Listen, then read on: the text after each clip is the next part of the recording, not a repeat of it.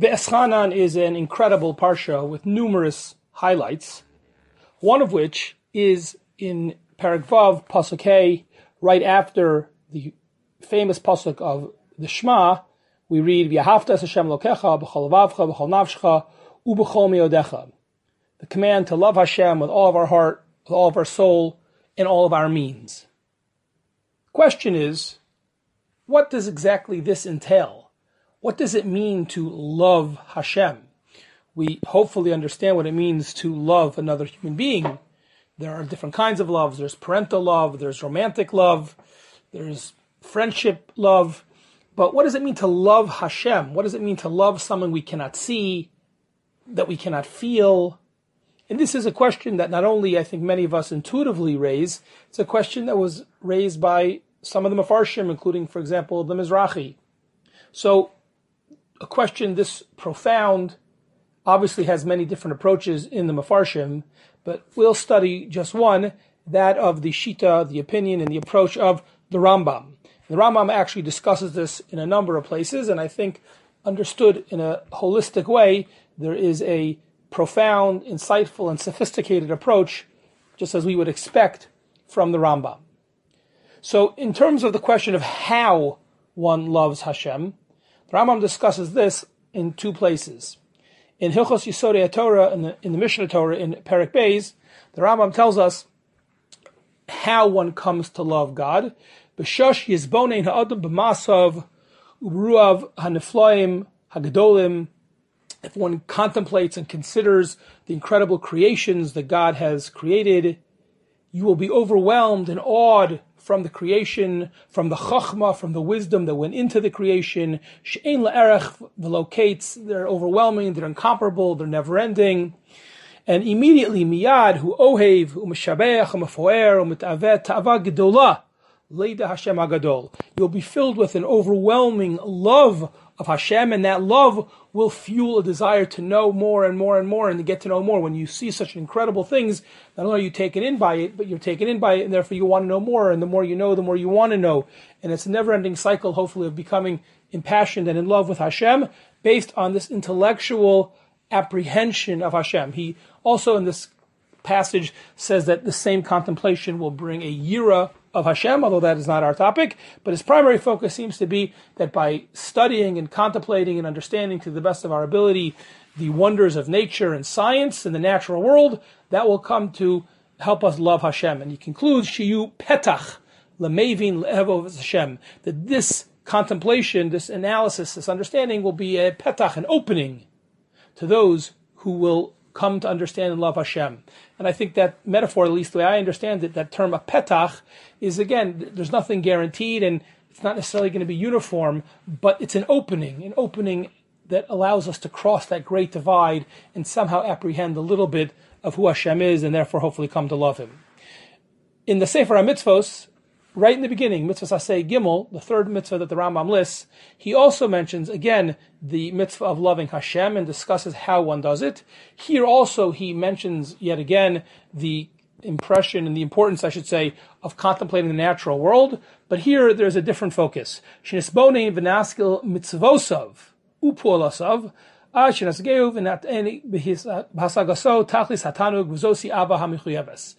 he mentions the pulos, the creations of Hashem, but here the focus is primarily studying deeply and analyzing the mitzvos of Hashem. By understanding the mitzvos, God's moral will, that will also, the brilliance of it, the insightfulness of it, that will also bring one to Hashem. And in order to bolster this, he quotes a medrash in the Sifrei, which comments on the pasuk of V'yahavta Hashem Elokecha. So the medrash itself asks, Eini yodea ketzad oivas hamakom, how do you love Hashem?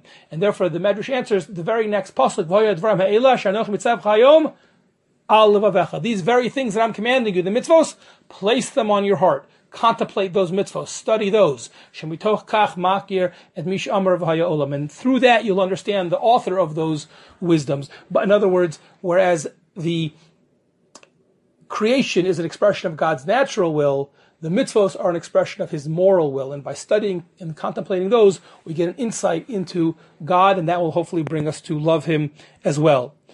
On the one hand, these are somewhat different. One is talking about the natural world. The other one is talking about the moral world and the moral will of Hashem, the mitzvos.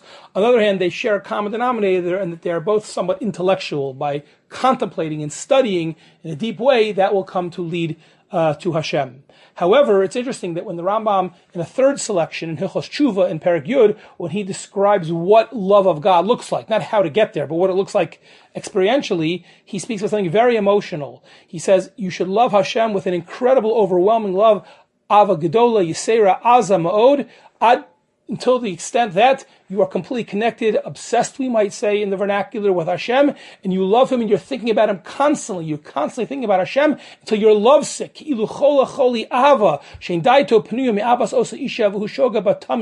It's just like a man who becomes totally in love with, infatuated, obsessed with a woman. All he can do is think about this woman that he loves.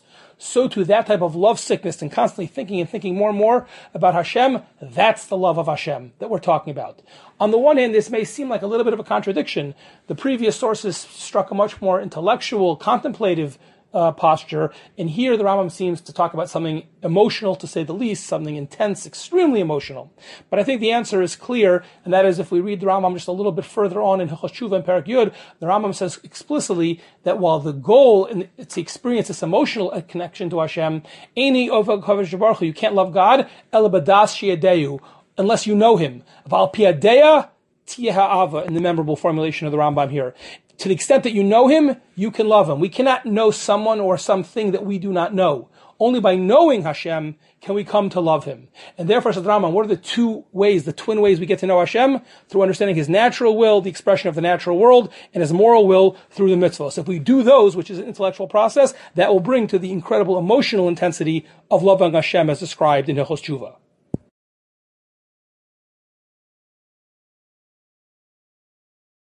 The opening of our parsha recounts the poignant and even tragic episode of Moshe's pleading and prayers with God, begging that he should be allowed to enter the land of Israel with the Jewish people, and in fact, Hashem giving Moshe for one last time the answer that he will in fact not be able to go into the land of Israel. He will stay on this side of the Yarden, where he will pass away shortly, and it is only Yehoshua, his student, who will lead the Jewish people over the Yarden into the land of Israel and into the next chapter of Jewish history. In addition to the personal, the human, and the emotional dimension of these psukim, many of our classical and even contemporary mafarshim glean from this section important lessons of philosophy, hashkafa, and of musar that we can take from these psukim, from this section, when it comes to the right attitude and posture we should have, when it comes to tefillah, when it comes to prayer. So, for starters, the Medrash tells us that the Eschanan el Hashem Esahi Lemor, the opening of our parsha, that Moshe pleaded with Hashem at that moment to be able to enter the land of Israel. So the Medrash Agada says that the Eschanan is the numerical equivalent. It is the gematria of 515. Moshe davened 515 times to be able to be allowed to enter the land of Israel. There are many things that we can learn about tefillah, perhaps, and even about Moshe himself from this insight. But one particularly that I want to focus on, and that is specifically, he never gave up. He kept on davening because he believed in the power of tefillah. And we, like Moshe, need to believe in that power, in the possibility of tefillah. The Yalkut Shimoni here on our parsha says if Moshe believed in the power of tefillah and he never gave up, we need to learn the lesson from that as well. The Medrash in Devarim Rabbah, here on our parsha, in Parsha Beis, similarly says, commenting on a pasuk in the next parak, in Parak Daled, pasuk Zayin, B'chol Kareinu Elav, Moshe describes Hashem that he can answer, and he'll answer tefillos, anyone who calls out to him, Kareinu in the plural. And the Medrash specifically says the reason it's in the plural is because there isn't one model, but rather many different situations call for different types and different models and different amounts of tefillah. In the words of the Medrash, there may be tefillos that can be answered simultaneously in an instant, the moment they're offered. Other tefillos will be answered shortly after they're offered, but others may take days, weeks, even years, and even 100 years in the case of Avraham Avinu. And the lesson is that we can never lose faith in tefillah. Any tefillah could be answered, no tefillah goes unanswered, but some may just take more time than others. Getting back to the opening parak of our parsha, when Moshe is recounting this desperate attempt of his to be allowed to enter the land of Israel, he then tells the Jewish people, despite all of my attempts, Hashem got upset at me. He told me he wasn't going to allow me in because of sin, etc., and because of you. Rav lach al tosef daber elai od b'devar zeh. Hashem told me to stop it. Don't add any more tefillos on this matter. And we learn from this, say the Midrashim, that had Moshe continued, who knows, he might have actually been given permission, but he never stopped, and we can never stop, despite how desperate the situation appears. And perhaps the most famous and important statement that Chazal make in this vein actually comes from the Gemara in Masechta Brachos on Daf Yud Amud Aleph, describing Chizkiyahu HaMelech, who had already been told by a Navi, no less than a Navi, that he had no hope, no chance to merit Olam Haba. After he dies, he will suffer eternal damnation. He will not get the blessing of Olam Haba. And the Navi told him there's no chance to change that. And Chizkiyahu responds very strongly back to him that my tradition is, afilu cherev chad hamunach al tzavarav, even if the sharpness of the sword of Damocles, as it were, is hanging right above your neck, you're about to get killed, you're about to die, al yimnu atzmacha min harachmim. Never stop davening, never give up hope. Hashem can always save you, even at the last moment. So this is all one large point, the first point we're making, which is the importance of believing in the power of tefillah. And the first dimension of that is because we believe in the power of tefillah, therefore we never give up, even if we don't feel like we've been answered, or even if we feel, God forbid, we've gotten a negative answer, we still never give up davening because it could always change and it could always be the positive answer we're looking for in an instant. The second dimension of this idea of the need to believe in tefillah comes out of a comment of the Or HaChaim HaKadosh in Perek Gimel here, right in the outset of our parsha. Why does it say V'eschanan el Hashem be'esahi lemor? Why the need for the extra word lemor? I pleaded with Hashem saying. Seems to be unnecessary. And the Or HaChaim explains that this alludes to the fact that Moshe was very specific in his request to go into the land of Israel. It wasn't a general or vague, please let me into the land of Israel, but rather Moshe was mefaret. He was very specific in where he wanted to go, the specific places he wanted to be able to visit and see in the land of Israel. Why was that important? Why was it necessary? Is it important to be detail-oriented in our tefillos? So in the contemporary work of Drush and Musar, the Darash Mordechai, or Mordechai Druk explains that precision and specificity in our tefillos is an indication of emunah, because it shows that we put our trust in Hashem and believe that He can and will intervene even for the smallest details. We don't just ask in general for parnasa, in general good health, in general for help with our marriage or our children, but rather, as the pasuk in Tehillim says, Harhev piyu v'amalehu, the more expansive, the more detailed, the more specific we are in our tefillos, b'amalehu, the more likely is Hashem is to fulfill those requests. Because, as Rav Mordechai Druk explains, the fact that we're very specific in what we want shows our belief that not only can Hashem do something in general or in vague sense, but we believe that Hashem could get it exactly right. He could dot the I's, He could cross the T's exactly as we want it. And we so believe in that we're even willing to be specific in our requests of Hashem. And therefore that is a second dimension of this idea of believing in tefillah, not only as we previously saw to repeat our tefillahs when necessary, but to be as specific as possible.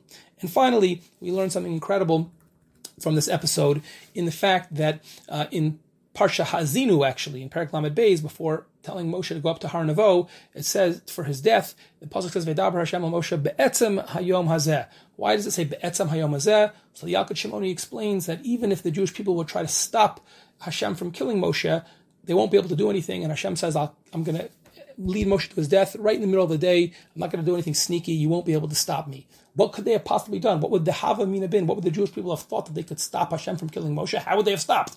So Chaim Shmulevitz explains, because if they would have davened, that could have stopped Moshe from dying. And Hashem saying, doesn't matter, I'm going to kill him no matter what you do. What could have stopped it, theoretically, is their prayers. And lastly, in this point, very, very painfully, the Medrash there in Devarim Rabbim says, as Moshe is about to die, he's upset at the Jewish people. Why didn't you daven for him? It could have helped. After all the things I did for you, why didn't you daven for me? And there also Rav Mordechai Druk explains, because they lost their belief in tefillah. They didn't believe that their tefillahs could matter, and therefore they didn't daven.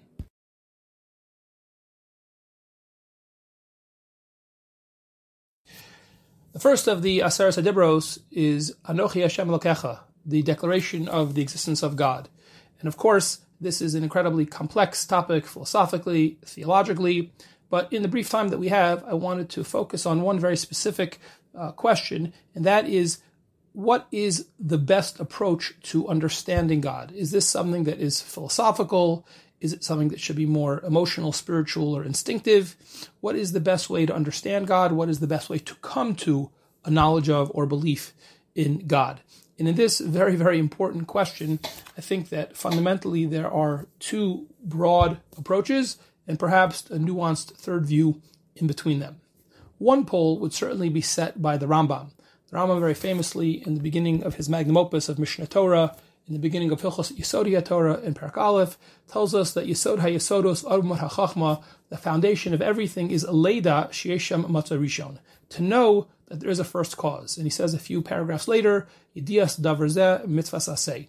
In fact, the Rambam's position is that it's a mitzvah to have belief in God, but what I want to focus on today is not the mitzvah aspect, but that the Rambam here defines it as Yediyah, not Emunah, belief, but Yediyah, knowledge. And it certainly sounds like what the Rambam is indicating is that it is significant to have logical or philosophical basis in your knowledge of God, proofs perhaps we would say, and this is certainly consistent with what the Rambam writes in Moreh Nevuchim, in the Guide to the Perplexed, where he himself offers 4 such proofs. Whether or not that is the Rambam's view, it is certainly the view of others. For example, the Chovos HaLevavos is another prominent Rishon who was very much into proofs and philosophical and logical ways of demonstrating the existence of God. The problem for the Rambam, however, is that in a second source, in his book of mitzvos, in the first mitzvah in Sefer Mitzvos, the Rambam says that the first mitzvah in the Torah is, we are commanded laha'amin, to believe in God. And it's obvious, as you can expect, many commentaries are bothered, the apparent contradiction. Is it leida, to know God, to be certain, or is it a leap of faith? Is it laha'amin? So the truth is, it may not be a contradiction at all, because the Rambam wrote his Sefer Mitzvos originally in Arabic. And the translation that I just read to you from, that says laha'amin, is from the original and classic translation from the original Arabic by Ibn Tibbon. However, in more recent years, in the mid and late 20th century, scholars such as Rav Kapach and Rav Chaim Heller have actually suggested that was an incorrect translation of the original Arabic, and in fact it really should be not laha'amin but lada'as, which would make the 2 sources in the Rambam in fact consistent, that the Rambam most likely believes that, in fact, no pun intended, that it's not belief in God in the sense of blind faith, but rather a knowledge of, a more certain awareness of, knowledge of God. Another possible way of resolving this contradiction, if you assume that laha'amin is the correct girsa in the Rambam, is quoted in the name of Reb Chaim Soloveitchik. And he suggested that, in fact, the reason there may be 2 different formulations is because maybe, in fact, they're both true. That Yediyah refers to those aspects of God which are actually knowable to a human. And there may be certain aspects, and from Reb Chaim's perspective at least, the very existence of God is obvious. How could there be a bira without a balabira? How could a creation not have a creator? So things like that, which according to Reb Chaim are knowable and even somewhat obvious for the human mind, that there's a obligation to know and to be certain about. However, even Reb Chaim acknowledges that there are many aspects and specific details about God, how he interacts with the world, and other aspects of his existence which are beyond what a human being can understand. And it's about those where we have a tradition about specifics of the way God interacts with the world, etc., which we can't truly understand or truly demonstrate logically or rationally. So there, says Reb Chaim, that's why the Rambam added the second dimension of laha'amin. In fact, according to this, the Rambam holds that they're both true. He's not an extremist in one side of just saying yediyah, philosophical, logical knowledge and proof, but rather the Rambam may require or need both dimensions. Whether or not that is the Rambam's view, that is certainly the view in the middle position of some Rishonim. For example, both the Ramban and the Sefer HaChinuch say that the obligation or the commandment here being referred to in Aseret Dibros is sheyeidu v'ya'aminu, that you should both know and believe. And perhaps the explanation is, as we just saw, that belief comes in where knowledge ends. But either way, whatever exactly the reason is for it, certainly Ramban and Chinuch include both dimensions. So the Rambam primarily holds that it's something that is logical and knowable. Perhaps there's a nuance there, but certainly there's a middle position that definitely holds that there are both. The opposite pole of the idea of the Rambam and the focus on philosophy and logic is most notably advocated by Rabbi Yehuda Halevi in his famous work, the Sefer HaKuzari, in the 4th section. He points out that it's not enough to rely on philosophical proofs, but rather the Chiddush of Judaism through Avram Avinu is to have a relationship with Hashem. And the God of Aristotle, as he puts it, is abstract and impersonal. But the Chiddush of Avram was that he had a relationship with Hashem. In other words, he says, it's not just that philosophy is insufficient, it's that it cannot, by definition, prove the very aspects of God which are connected to having a relationship. not just that the proofs may not be so great, and we can question the proofs. Even if the proofs were great, they only discuss the existence of God, but that has nothing to do with having a relationship with Him. To have a relationship with Him, we have to know and believe that He hears us, that He interacts with us. And says Rabbi Yehuda Halevi, there's no way you could possibly prove that. Rather, it is basically through revelation, through the nevuah that Avram received, through the mass revelation and nevuah that the Jewish people had at Har Sinai. That is how people have a relationship with Hashem, and that relationship through revelation, through knowledge, through instinct, through emotion, that is actually much more authentic and much more sustaining than any logical proof. However, it is worth noting that this is all fine and good if you actually experience prophecy. But what about the rest of us, unfortunately, for most of human history that have not had prophecy? So this is, of course, a huge question, but a short answer to this is suggested, a very important essay by Aaron Lichtenstein, who suggests that his relationship with Hashem on an instinctive gut level, his study of Torah, mitzvah observance, or even just observing nature, or even just a newborn baby, all of those are opportunities that nourished his faith. And as he says it, the primary source of human faith is faith itself. He acknowledges this may seem circular or even delusional, but he says trusting his gut in these authentic experiences is the most real thing in his life.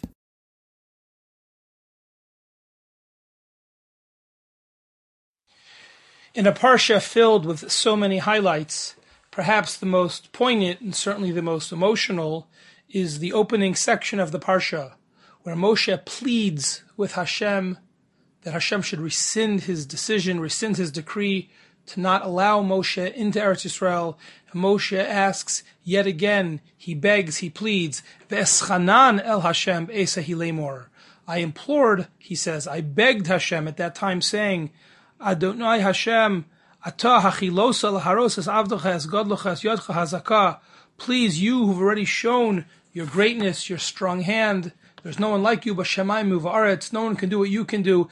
Ebrana, the era, esa aretz tova sheb eva ha'ardin ha'hara tov hazel havanon. Please let me cross, let me go across the river, let me see this beautiful, beautiful land. Chazal, we know, famously darshan from the gematria of the word Be'eschanan, that Moshe didn't give up 515 tefillot. Not only did he beg constantly, but he was willing even to, you could say, debase himself. Eschanan, Rashi tells us, as Miloshon, en chinam b'chamokom el loshon matnas chinam. Moshe was willing to say, even if I don't deserve it, even if I have no zechusim, but please, I'm begging you anyway, please, let me go in. Please have mercy on me. Moshe had no zechuyos. It doesn't matter. Of course he had many zechuyos. Moshe was willing to admit to being undeserving if that would have been enough to get him in. And despite his unbelievably sincere yearning and his pleading, we read, of course, of the difficult response that he received. V'yisaber Hashem bi, Hashem became angry with me. Lamanchem v'lo shamai lai. Unfortunately, the sin that happened with the Jewish people, Moshe is held responsible for his actions, for their actions. And Hashem says to me, Rav lach al tosef, don't say another word to me. Od b'davar hazeh. Alei rosh hapiska, you can go up on the mountain, you can look, Sainecha yama v'tzafona v'seimana mizracha, you can look all around, Re'ei be'einecha, but nevertheless, lo ta'avor es hayarden hazeh. Moshe, you will not pass and cross over the Yarden. You will not go in to Eretz Yisrael. Moshe is the first, but certainly not the last Jew throughout history who desperately wanted to get into Eretz Yisrael, but wasn't able to. Throughout our history, we have had great tzaddikim who have desperately desired, and some in fact who tried to make the trek, and for a variety of different reasons and circumstances weren't able to go. In essence, they were told, not through nevuah perhaps, but through circumstances, they were given the same decision as Moshe received. Lo ta'avor es hayarden hazeh. How many Jews throughout history have wanted to come and to be able to see Eretz Yisrael, to live here, and they too in one way or another were given the response, Lo ta'avor es hayarden hazeh. Nevertheless, if one genuinely has that desire, as much as it would be disappointing not to be able to live in Eretz Yisrael, one can take comfort, perhaps, in a very important and powerful Gemara in Masechta Ksubis. The Gemara there on Daf Ayin Hey, darshans a pasuk in Tehillim, Uletzion Yomar Ish v'ish Yulad ba, Hu Yichonena Elyon. that there are two people who are considered an ish of Tzion, two people who are considered those who are the citizens of Tzion. Says the Gemara, Echad hanolad ba, ve'echad hametzapa lirosa. There's a natural born citizen, but there is also somebody who may not be able to be there, but he's mitzape lirosa. He desires to be there. And the Gemara implies that even the one who is not in Israel, but he's mitzape lirosa, that is considered ish, an ish of Tzion, a citizen of Tzion. Rav Aaron Soloveitchik, in the work Logic of the Heart, Logic of the Mind, tells a remarkable story about a period in history in the earlier part of the 20th century where Jews were trying to emigrate to pre-mandate Palestine, pre-state Palestine, and there was quotas on the visas from different countries, and there was a bunch of Jews who wanted to emigrate, but from whatever country they were coming from, the visas had already been used up. And therefore some of the Jews living in then Palestine had the idea of forging passports and visas to make it look as if they were from countries, citizens of countries that still had more visas that could allow them into the Holy Land. And they asked the great rabbi, Rav Yosef Chaim Sonnenfeld, if it was allowed, and he said, no, how could you do that? You're lying. You can't say you're from one country if you're from another. A few days later, they came back to Rav Yosef Chaim Sonnenfeld, and they said, we have a different idea. Instead of forging passports that say we're from this country in Europe and not that country, why don't we forge passports that say we're from Palestine, that these Jews are from Palestine? And Rav Yosef Chaim Sonnenfeld gave them a bracha for their efforts. But they were confused. They didn't understand. A few days earlier, you told us we can't lie. We can't make a passport that says they're from a country they're not from. And now you're allowing us? And Rav Yosef Chaim Sonnenfeld responded by quoting this Gemara. Echel hanolad ba, ve'echad hametzapeh lirosa. If someone genuinely is trying to get to Eretz Yisrael, that even before they get there, even when they're still in the bechina of hametzapeh lirosa, they're already considered an ish Tzion. And therefore to write that they are from Palestine is not a lie, in fact. On a deep existential level, it's true. And they are already citizens of Tzion by the very fact that they are mitzapeh lirosa. And this, I think, is something for all of us to think about when we consider the greatest of all men, Moshe Rabbeinu, who was deprived of something that we are fortunate in our time and generation to be blessed with the ability to do, which is, if we want to come and live in Eretz Yisrael. Moshe was so desperate, and Hashem told him, no, lo tavor es hayardein hazeh. And obviously each person has to do their own cheshbon hanefesh, and it's also possible that unfortunately there will be people even in today, in our day and age, will feel that circumstances are such that lo tavor hayardein hazeh. That's not for anyone else to judge. That's a person in their own conscience, in the privacy, in their relationship with Hashem. Only Hashem can judge. And that is an honest cheshbon hanefesh that everyone must do with themselves. But at least to desire to go, to think about it, to be inspired by Moshe's desire, that is something I believe is obligatory on all of us.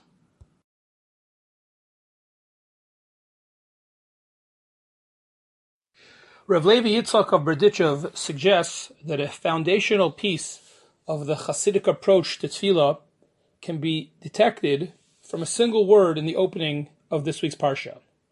We read at the outset, V'eschanan el Hashem ba'esahi le'mor.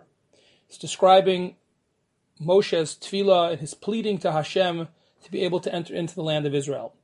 However, notes Rav Levi Yitzchak in his Sefer Kedushas Levi that the word le'mor seems to be extra. V'eschanan el Hashem ba'esahi, colon, and now tell me what the tefillah is. What's the need for the word le'mor? Now the truth is that we may be familiar with this type of phraseology. It does come up often in the Torah. So-and-so said, saying. But the truth of the matter is, says Rav Levi Yitzchak, that really only makes sense even in the biblical Hebrew construct if this is something that is going to be told to somebody else. If this was what Moshe was saying and would be said to the Jewish people or something like that, there would be a further communication to some other recipient, then, says Rav Levi Yitzchak, it would make sense. But here, this is the tefillah that Moshe is giving directly to Hashem. Why do we need to have the extra le'mor? So says Rav Levi Yitzchak, to answer this question so beautifully and so powerfully, he says, V'nira sheperush hapasuk be'eschanan el Hashem be'esahi, perush shehaya mischanein tchila kedei sheyuchal hispalel acharkach. That is to say, what we're reading here in this first pasuk is the tefillah lifnei the tefillah, the prayer before the prayer. The word of Eschanan is not referring to the actual prayer that Moshe offered to Hashem to be allowed to enter Eretz Yisrael, but rather it is his prayer that he offered before that prayer. Lamor then transitions and tells us that now is coming the actual tefillah that Moshe communicated to Hashem. But in fact, two different tefillahs are being alluded to. Ve'eschanan el Hashem. That is Moshe davening that he should be able to pray. Ve'eschanan el Hashem be'esahi lamor. That is the actual tefillah. Now, why was that necessary? What exactly is going on? So Rav Levi Yitzchak explains, Shekodem lo haya yachol lamor, ki haya bosh milafanav yisbarach, v'haya tzarech lispalel sheyuchal lihispalel.